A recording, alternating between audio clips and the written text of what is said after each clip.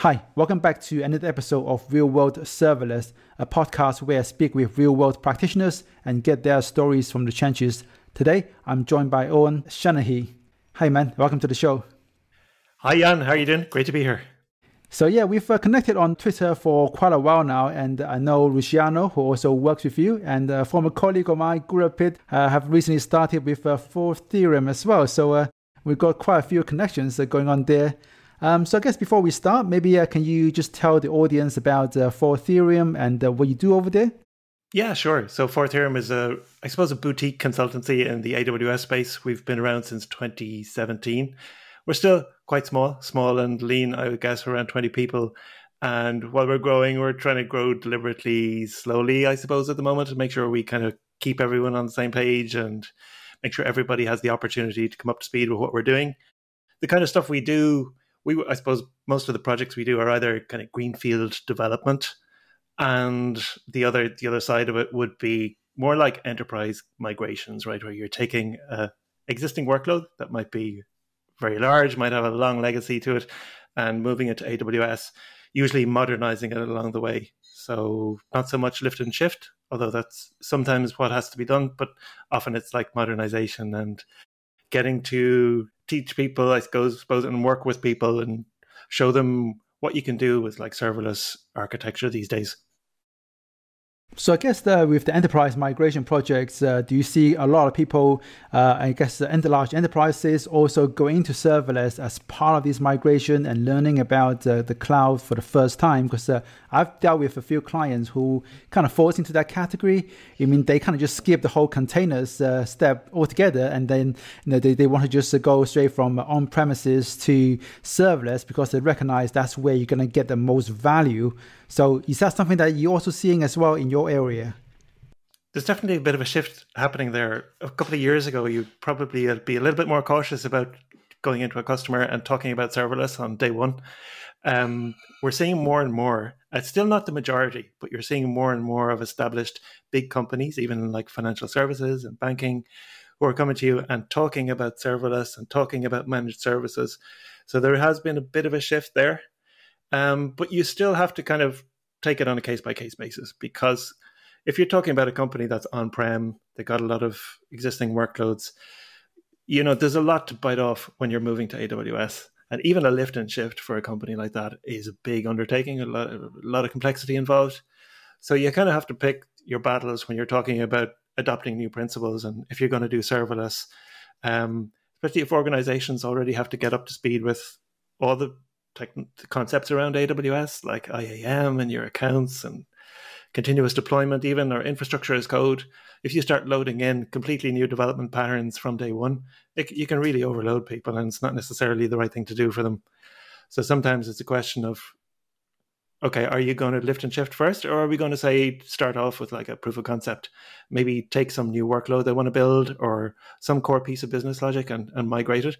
If you do that, then you can often say, okay, well, let's see how we would ideally build this if we were building it from scratch. And maybe what you end up doing is somewhere in between what they have now and what that ideal kind of greenfield vision would be. And so when you do that, you tend to end up using a lot of serverless technologies then, because you can get started much faster. You can often reduce the code base by a significant percentage. Like sometimes you can take away like 70 or 80% of their code just by re-architecting it using things like Lambda and step functions. So yeah, we're seeing that quite a lot. And it's nice to see that you don't have to approach enterprises with that kind of level of trepidation anymore. You can openly talk about serverless these days. Yeah, I think that's the one aspect probably a lot of people don't recognize when they think about serverless and think, oh, this is easy. But then when you think about someone moving from, say, on-premises, who's never done anything besides big monoliths, now they're thinking about how to build things in a more sort of microservices architecture style. They have to think about the problem that comes with that in terms of distributed tracing, all these other challenges, and how they organize their code and their team, which they've never done in the past. And this is the first time they're adopting a new architectural paradigm as well as a new compute platform and new to cloud. So it's that cumulative effect of all the things that you have to take on in one go. That's where I think things get a bit scary, which for people like you and me who's been in the cloud for a long time, you're doing that incremental learning. but for some of our clients, this becomes like a big bang, which can be quite scary. Yeah, we kind of have a responsibility there. Even though we're serverless evangelists, I suppose you can't just you can't be all or nothing on that approach. You have to understand where people are coming from, and you can really do a lot of harm if you go in there pushing a huge technology jump on customers. You have to figure out, okay, maybe we want to get there eventually, but have to get to know the people and where they're coming from and what they want to do, and bring them along a journey in some way. And you have to do that incrementally. You have to work with them, and you meet them halfway, right? So some of the things you might migrate more in a way that matches their existing patterns. So often that could be just like, rather than trying to re-architect everything in a serverless way, taking some pieces of the workload, containerizing them, using infrastructure as code, continuous deployment, and then for maybe more data transformation or orchestration, start introducing things like step functions, Lambda, all these lovely event services like Kinesis and SQS. That helps a lot, I think, if you can kind of meet people halfway like that, because they can start to see the benefits without having to be completely overstimulated by loading them with 100 new services with all the various concepts and nuances you need to understand. Like we have to recognize as well that there's a huge amount of knowledge, and you can't achieve the Burning Monk level proficiency with AWS in a short period of time. Like you say, it's incremental, so you have to allow people to learn incrementally too. Yeah, absolutely. And I've had a few projects where I ended up just telling the client to keep using relational databases because I didn't want them to learn DynamoDB as well as everything else that I was teaching them already. And things like VPCs and things like that, which they don't really need, but rather than trying to educate them as well as the InfoSec and everybody else, let's just tackle one problem at a time. Win one battle, and then we can think about the next one. Yeah, for real. We've had customers where they've had an existing platform like an IoT system, and they build their system with IoT Core and end up as a result naturally using Lambda and DynamoDB as part of that. And then the customer might say, well, we've also got this Django application with Postgres. We'd like to convert this into API Gateway and DynamoDB Lambda-based stack instead, because then we're using a consistent set of technologies. But we've also found ourselves pushing back on requests like that and saying, well, look, if you've got this REST API built in Django and it's working and you're not spending a lot of time maintaining it, then you could just leave it as it is. If you don't have a really compelling reason to migrate that now, maybe you're best spending your time and investment on other things today. Because like you say, once you start going down the DynamoDB route, you're kind of opening a can of worms. And, I have mixed feelings about DynamoDB and where it's headed and what it means for the kind of serverless direction. But it can open up a can of worms and lead you into all sorts of decisions then around single table design versus multiple tables and all the layers you might have to build on top of that in order to map your front end down to your underlying data store. So one of the examples that we talked about before the show was really interesting. It was a serverless HPC use case. So maybe we can pivot and talk about that, because I think that's a really interesting use case, and there's quite a few different talking points we can dive into there as well. So this was something that you did a while back. Maybe you can do the introduction and tell us about the project. Yeah, so we've been talking a lot about this case study recently because it's not your classic serverless project with like front end APIs and AppSync or API Gateway. Instead, this is like high performance computing at scale. So we started working with the client, who's one of the leading reinsurance companies globally. They're called Renaissance Re, and this is a company that manages a lot of insurance risk. So they insure insurers. That's their function as a reinsurance company. So they would write like $8 billion in premium in a given year, for example. And they also have to manage a lot of capital. They have to have a lot of capital in place in order to be able to underwrite that risk. So the goal for that company is basically to manage the risk and then manage the money and the capital they have on hand and try and optimize for both of those things. And as a company, they're kind of known for being the best in terms of technology use, using technology to analyze the risk and understanding the portfolio of risks better than anyone else. And they have this process, which we started working with them on, called a risk roll-up, which is essentially like a high-performance computing problem where they have to perform lots of statistical modeling jobs in order to understand the risk position of their portfolio of all the insurance deals. And this is like a complex set of jobs. Like it's a graph, if you can imagine, like a tree structure of jobs that have to be run in some compute environment. In terms of the technology, it's like largely Python based, so you can theoretically run it anywhere. But like when you talk about HPC, there's a lot of kind of long running HPC technologies out there, like MPI. On AWS, you even have things like Parallel Cluster, and you also have things like AWS Batch. And I suppose the job for us, when we were in a position where like they were running on-prem, their workload was taking quite a long time to run, but their business was growing, so they knew they had to move to the cloud in order to get the scale they needed to be able to run workloads into the future. So they really wanted to like increase the scale by like an order of magnitude.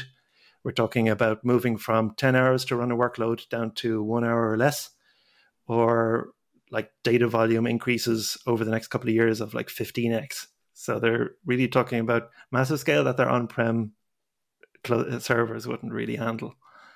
So what we started working with them with the goal of reducing that roll-up time to 1 hour. And the first POC we did was actually using AWS Batch, because AWS Batch is kind of, at least in terms of its labeling, it's designed for this kind of workload. You can give it a load of jobs, you give it a container, and it'll run EC2 instances and run that workload for you. And it has a scheduler as well that will feed the cluster with all of the job parameters and run all the jobs until they're complete. So with that, we were actually able to do the process in an hour. But we noticed with Batch, there's still a lot of waste and inefficiency because the scheduler has quite a lot of overhead, and the jobs it allows you to run are not very granular.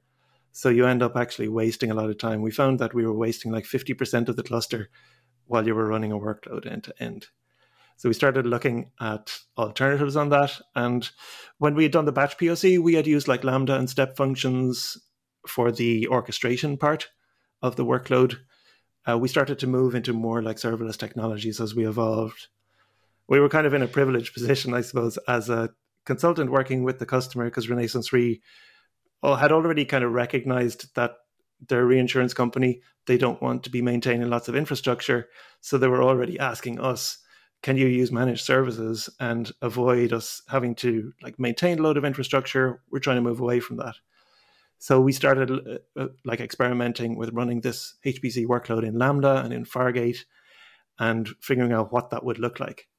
And early on, we had pretty good success with all that, actually. The main issue, I guess, is that we were able to run this workload on Fargate and Lambda, but the main concern is that AWS doesn't have anything that will really allow you to schedule the kind of workload of this scale in a serverless way. So if you imagine you've got a big tree of jobs you want to run, a lot of them are very different sizes. So some of them might take a minute to run and some of them might take an hour. So if you want to parallelize that on, stateless serverless compute, what we do is we split the jobs into like chunks so that you can run them in a much smaller execution time. So then we basically fan out the job into from a graph of 1,000 nodes or 5,000 nodes into one that has like 1.5 million nodes. So then you end up with like 1.5 million things to run, and then you can choose wherever you run them. So we split the whole workload into like a planning phase where you create a plan of all the jobs you want to run, and then you run the workload in your compute infrastructure. And in order to do that, there are all of the schedulers that are out there for running HPC workloads are really designed to work with stateful traditional compute, like large instances, typically with large amounts of memory and a shared storage, maybe with inter-process communication as well. But we felt that there was definitely a place to be able to do this in a serverless way where you could just respond to events that were happening on this serverless cluster and process them using serverless infrastructure. So we essentially built a custom scheduler using things like step functions, Lambda, Kinesis, and Redis, actually Elasticache Redis, for storing the state of all of your jobs. And that scheduler, it works pretty well. It allows you to, as each job runs, you have a Lambda function. That's job is to, as quickly as possible, figure out, is there another job I can run, so that you feed that cluster as quickly as possible. and then make sure that the cluster is running jobs 100% of the time. And it works, and it works really well. I guess the downside to that is that we ended up creating this kind of custom scheduler. And that's not something that we'd really like to have to do. We'd much rather that there was something off the shelf we could buy, either an AWS service or a third-party service that would allow you to take, a graph of 2 million jobs and let it run on Lambda or on whatever container infrastructure. This is actually very similar to something that one of my clients actually working on, this notion of having to run some kind of data processing job, and that has got dependencies on other calculations that they need to be triggered and need to make on-the-spot decisions in terms of, I don't have any data for this value that I need to calculate, so I need to go and trigger some other job to run that as well. And we've also approached this using step functions, but I think it sounds like you guys are using Fargate or something else to do the actual data crunching, and then they're using Lambda and step functions as the orchestration layer. Did I get that right? Yeah. I mean, there's two layers of orchestration, I guess. The first one is the step function, and that's more like saying, okay, first we need to get our inputs parsed and create a plan. And then you have a plan, actually. So you don't have to dynamically figure out what has to run based on data you need. You kind of predict what data each job needs, so that you have a completely deterministic plan at the start. And then you start feeding the SQSQ, which is actually something you have to design for, because if you've got 250 jobs and you want to get them into an SQSQ as quickly as possible, you can't just do send message batch, right? You need to parallelize that and get them in there. Once the jobs are in the queue and workers start picking them up and running them, they start pulling them off the SQSQ. The step function has almost done its job. It waits for the callback when the whole process is finished, but the rest of the orchestration is essentially like event-driven choreography, because every job is reporting its success or failure on a Kinesis stream that gets picked up by a Lambda, which processes it and schedules subsequent jobs. So that's all kind of asynchronous and event-driven. So the workers themselves, and each part of the system is kind of very self-contained. Like the worker itself has very complex modeling logic in it that the customer has built over many years, proprietary model that they run. But from our perspective, we kind of treat that as a black box. And it's a very simple wrapper that just pulls a job from SQS, reads and writes from S3, and emits its state on a Kinesis stream. So the fact that you're using all of these separate stateless pieces, it's actually pretty good from a point of view of development and troubleshooting, because everything can be considered in isolation and replicated. If you want to figure out why a job has failed or any individual piece has failed, you can just run that Lambda with one input and replay it, or run it locally with the same input, or run the container with the same input and understand how it works pretty well. Whereas if you're using something like Spark, where it distributes the workload for you and it's kind of hidden from you, it could be, when things go wrong, can be much more difficult to actually drill down into the source of the problem, right? Because you can't really isolate it down to a single stateless piece of compute. Okay, and in this case, you're using Kinesis to feed the decision-making Lambda function. Exactly. Is that because you want to have some kind of ordering in place, and also you want to also make one decision for one job at a time, so that you don't have two different Lambda instances all making decisions for the same job and then having some kind of a conflict? Yeah. I mean, we use Kinesis there because it gives you pretty good latency. It gives you guaranteed ordering. So for a given job, we make sure that the events arrive in order. So you don't get the succeeded event before the started event, for example. And it also allows us to control the parallelization of that decision-making Lambda, as you say, because with Kinesis, it gives you very strict, predictable concurrency, because you've got your shard count and then your parallelization factor. So we can size that very predictably, I guess, and know exactly how it's going to run. Okay, and then in this case, you are sending the jobs to this Fargate cluster, and it sounds like the jobs themselves can be quite spiky, because you mentioned that you can have start with one really big job, and then that can fan out into the tens of thousands or hundreds of thousands of different smaller jobs. So in terms of sort of scaling, is there something that you guys are doing on demand based on the amount of CPU you have in the cluster and all of that? Or is it something that you're doing more predictably because you know that this job is going to require a big cluster of resources to process? Yeah, it's an interesting one. So we have this very heterogeneous set of inputs because you got really tiny jobs and really massive jobs. Like jobs that run in seconds, jobs that take an hour, jobs that produce a megabyte of data, and jobs that produce gigabytes of data. So we try to evenly size them by splitting them into more or less similarly sized jobs, but you still have some variation. The clusters are completely uniform in the size, so every container is going to run one job at a time. This makes monitoring and troubleshooting a lot easier, actually. So we try to make sure that every worker is dealing with one job at a time, and it's in series. And they're using a fixed capacity. So it's like 4 gigabytes of RAM, a single CPU in a container infrastructure, or similar in Lambda, right? So you configure it for 4 gigabytes and you're using pretty much one CPU. And what we'd like to be able to do, I guess, and that you can't really do right now, is based on knowledge of what the size of the job is, they trigger dynamically a Lambda function that has a different size to the other ones running with the same function configuration.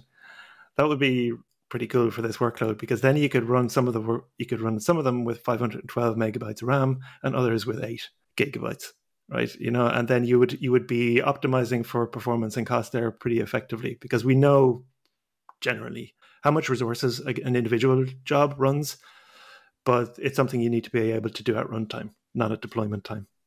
Okay, so could you, in that case, not just deploy the different variants of the same function, but with different memory settings, and then on a runtime, say, invoke this one instead of that one?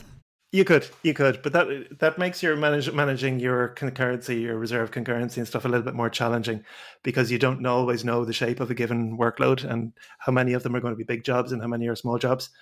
So that's pretty hard to predict in advance. So I'd rather kind of avoid that kind of custom workaround for AWS and push the request back onto AWS and hope they make it that possible in the future.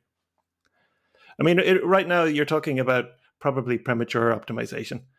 Cost is an important factor here, but it's more important that the workload runs right and that you get scale.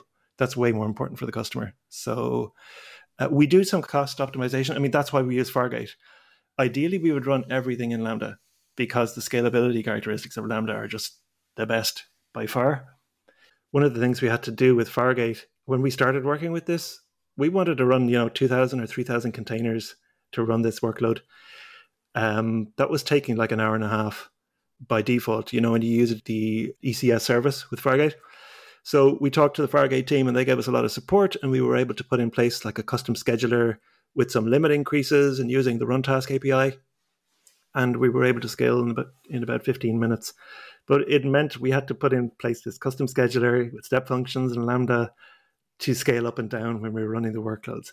This is another piece of code we'd rather get rid of. And actually, now we are in a position where we can get rid of it, because the ECS team has performed a few miracles in the meantime.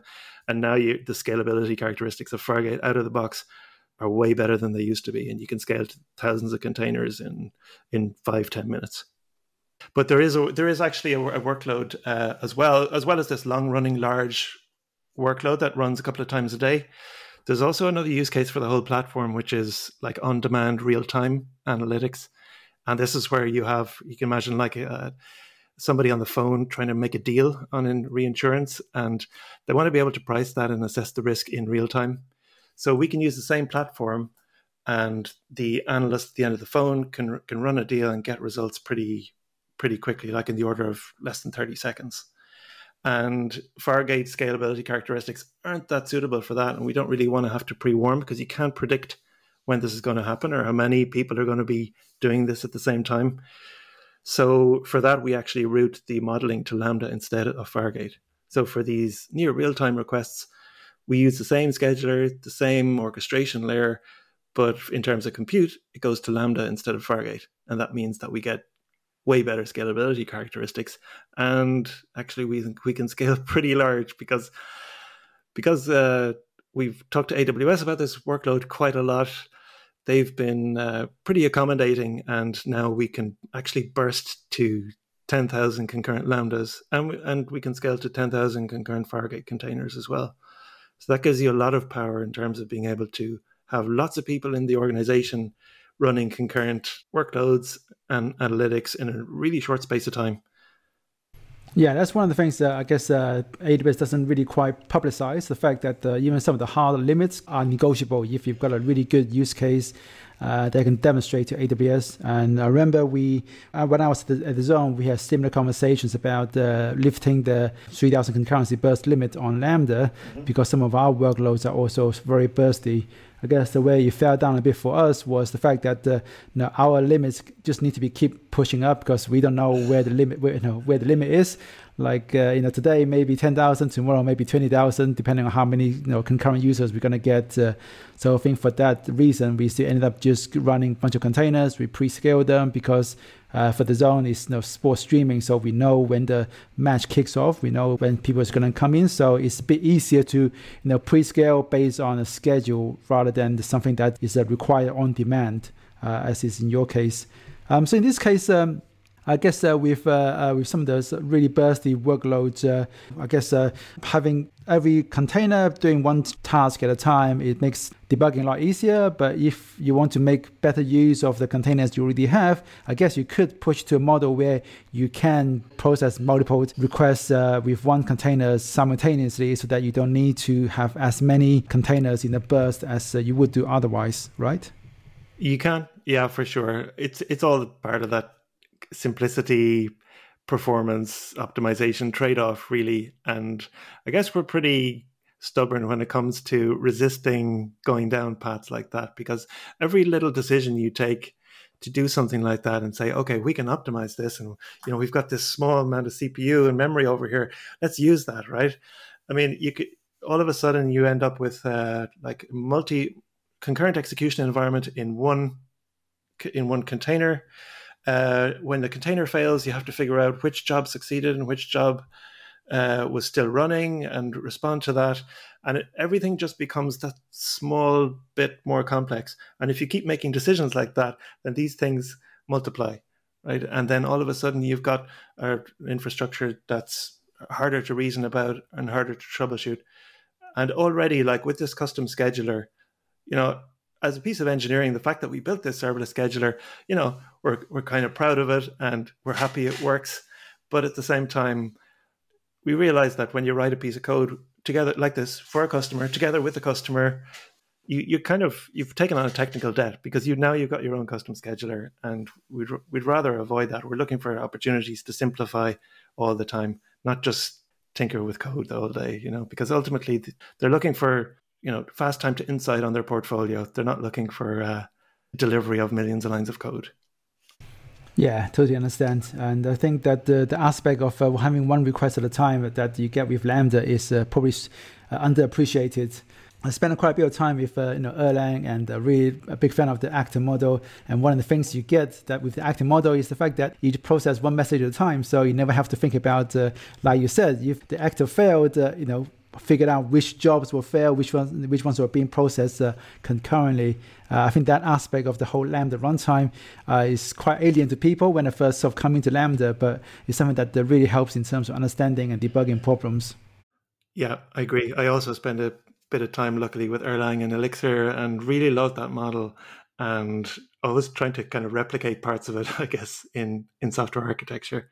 It'll be interesting to see with Lambda where it's going to go, because I guess AWS being kind of customer driven, I think it's kind of often customer led, right? And that often gets pulled in directions where customers may want to run multiple things concurrently in Lambda and have all these niche workloads, and very influential customers that want to do certain things, and we'll all feel the effect of that, right? As Lambda grows and the number of features grow, it's always a little bit of a, I suppose, source of frustration when you want when Lambda's beauty is in its simplicity, right? And as they add more and more features, it becomes very powerful and flexible for people. But for us as developers evangelizing the serverless model, because of its simplicity, you don't want that to be taken away, right? You want things to be kept as simple as possible. And sometimes, we have to face the fact that a lot of these services, DynamoDB and Lambda, can be very simple if you use them in a simple way, but you have to be very conscious of not overcomplicating how you use them and boiling it down to your simplest minimal need. The number of knobs and buttons you can twiddle is growing. I do my workshop, and I normally start with introduction to sort of Lambda section that started off with maybe like 10, 15 minutes. And nowadays it's probably closer to an hour just for the introduction of Lambda 101 because of all the different, like you said, configurations you have. But I think there's this zen of Lambda where I'm still basically using the same feature that I was maybe 4 years ago, because all the other additional features that they introduced are great for specific use cases, which doesn't impact me, say, 90% of the time. So I don't even think about them. I just do the same thing that I've been doing, which works and simple. It's all the sort of zipping your content instead of using container images, shipping stuff without custom runtimes, without any of that stuff, just using the vanilla box standard Lambda that you had 4 years ago. But it's great that there's all these additional things you've got now, provision concurrency, all of that for specific use cases. And I think sometimes it's almost hard to tell people that you don't have to do all this fancy stuff if they don't impact you. Just do the box standard, boring setup that just works. I agree. I mean, having the ability to run containers with 10 gigs of RAM was a big help for us, particularly in workloads like that. Other things like provision concurrency, I really try to steer away from because it's not really true to the original simple promise of Lambda. So it's really, like you say, only if you really, really have to. But I really think that workloads like this, batch processing workloads, Lambda is really well suited to them. It's not the original intention and not the original set of use cases that came with Lambda, but the fact that you can take like a complex, long-running, massive workload and divide it into these small pieces and then run them in individual stateless functions, it makes, once you do this in as simple as possible way in terms of orchestration, it makes it quite simple as a developer to work with, right? Because if something goes wrong, you don't have to worry about it taking an hour to go wrong anymore. It's a matter of minutes before it fails. And this is like fail fast, small individual pieces. It's a model that really works well for HPC. So I think we're going to see a lot more of it. And, we can already see that this has kind of being addressed because they've announced like a bulk pricing discounts now, which kind of help with this kind of workloads that aren't like API based. So I think there's a huge future in using Lambda for like scientific computing and financial modeling. Yeah, I think there's still a few hurdles I need to get over. I don't love the fact that you have to use containers sometimes to get over the fact that you also are often using packages that are too big to fit into the deployment size limit and things like that, which kind of, once you have to do that, there's a whole bunch of other things you have to think about in terms of decisions you have to make. Where do you put the container images and all the sort of security and stuff around the container image itself. There's just so much more additional workload you have to take on once you have to cross that threshold. And I think that's something that they really need to address to make this kind of HPC workload more accessible on Lambda. But I'm pretty sure it's coming. It's something that a lot of people have asked for. I remember talking to Denise Bauer from Cicero, which is the sort of Australian government agency that did a lot of the gene sequencing on the COVID back in the early days of the pandemic. And she talks about the same problem back then, just how difficult it is to get the packages into the Lambda functions, and the fact that the containers is there is great, but it's just so much more work compared to what you would do normally. Just zip everything up, upload it, that's it, done. Yeah, it seems arbitrary now that it's 250 megs for a zip package, while you could do 10 gigs with a Lambda. Yeah, I remember listening to that episode of Denise Bauer, and it was really awesome, actually, because it resonated a lot with us because we were also involved in this project at the time. So it's great. And you can see more and more of it, people trying to do that kind of either scientific modeling or financial modeling at scale and trying to move away from instances. And I think it's great. I think there's a big future in it, and AWS are probably going to, I don't know whether it's going to be with step functions or batch or some other scheduling kind of infrastructure, but make that whole orchestration piece a little bit easier, because it's non-trivial. Even trying to keep it as simple as we did, just like writing your own scheduler and accounting for all the failure modes, it's no easy feat. And it would be nice to have AWS take on some managed services to support that. one of the challenges with building a solution like this for a customer is that, the whole model around distributed logging, distributed tracing, and understanding how to debug and troubleshoot a system that's event-driven and completely asynchronous, that's something that you really need to account for as well, because it's a mindset shift, and you need the right tooling in place, right, and the right metrics, and whatever you're using, whether it's CloudWatch logs or some third party for tracing or logging, you need to have something to ensure that, okay, it becomes part of people's, I suppose, daily skill set, that they're able to go in and troubleshoot and kind of jump across the system and understand how it all fits together, which, it's still something that's a challenge for people when they're adopting this kind of architecture for the first time. Yeah, agreed. And I guess, Owen, this is all the questions I had in mind. Is there something else that you'd like to mention before we go? I know from the fact that Gurup joined you guys recently that you guys are maybe still looking for talent. You've been doing this YouTube series with Luciano as well. Anything else that you guys are working on, new initiatives and things like that? Yeah, in terms of new initiatives at For Theorem, we're doing a lot more training activity now. So for companies like enterprise companies, but other companies as well, trying to understand all of these challenges when you're moving to new AWS patterns, not just serverless, but all the kind of foundational elements of AWS as well. Yeah, myself and Luciano have a podcast called AWS Bytes, which is, I guess, tries to be as short as possible episode every Friday for people to just give them a flavor of one aspect of working on AWS. So you can check that out, awsbytes.com. And for the rest, you can follow me on Twitter. It's EOINSONS. And feel free to reach out. And we are indeed hiring, so always interested. Different skill levels, different backgrounds, interested in this kind of tech. Okay, great. I'll put those in the show notes so that anyone who's interested can go and find out about the For Theorem, and as well as check out the AWS Bytes podcast. Again, Owen, thank you so much for taking the time to talk to me today. It's been a pleasure, Jan. Thanks a lot. Hopefully see you in person at some point soon. I really hope so. Cheers. Cheers. Okay. Bye-bye.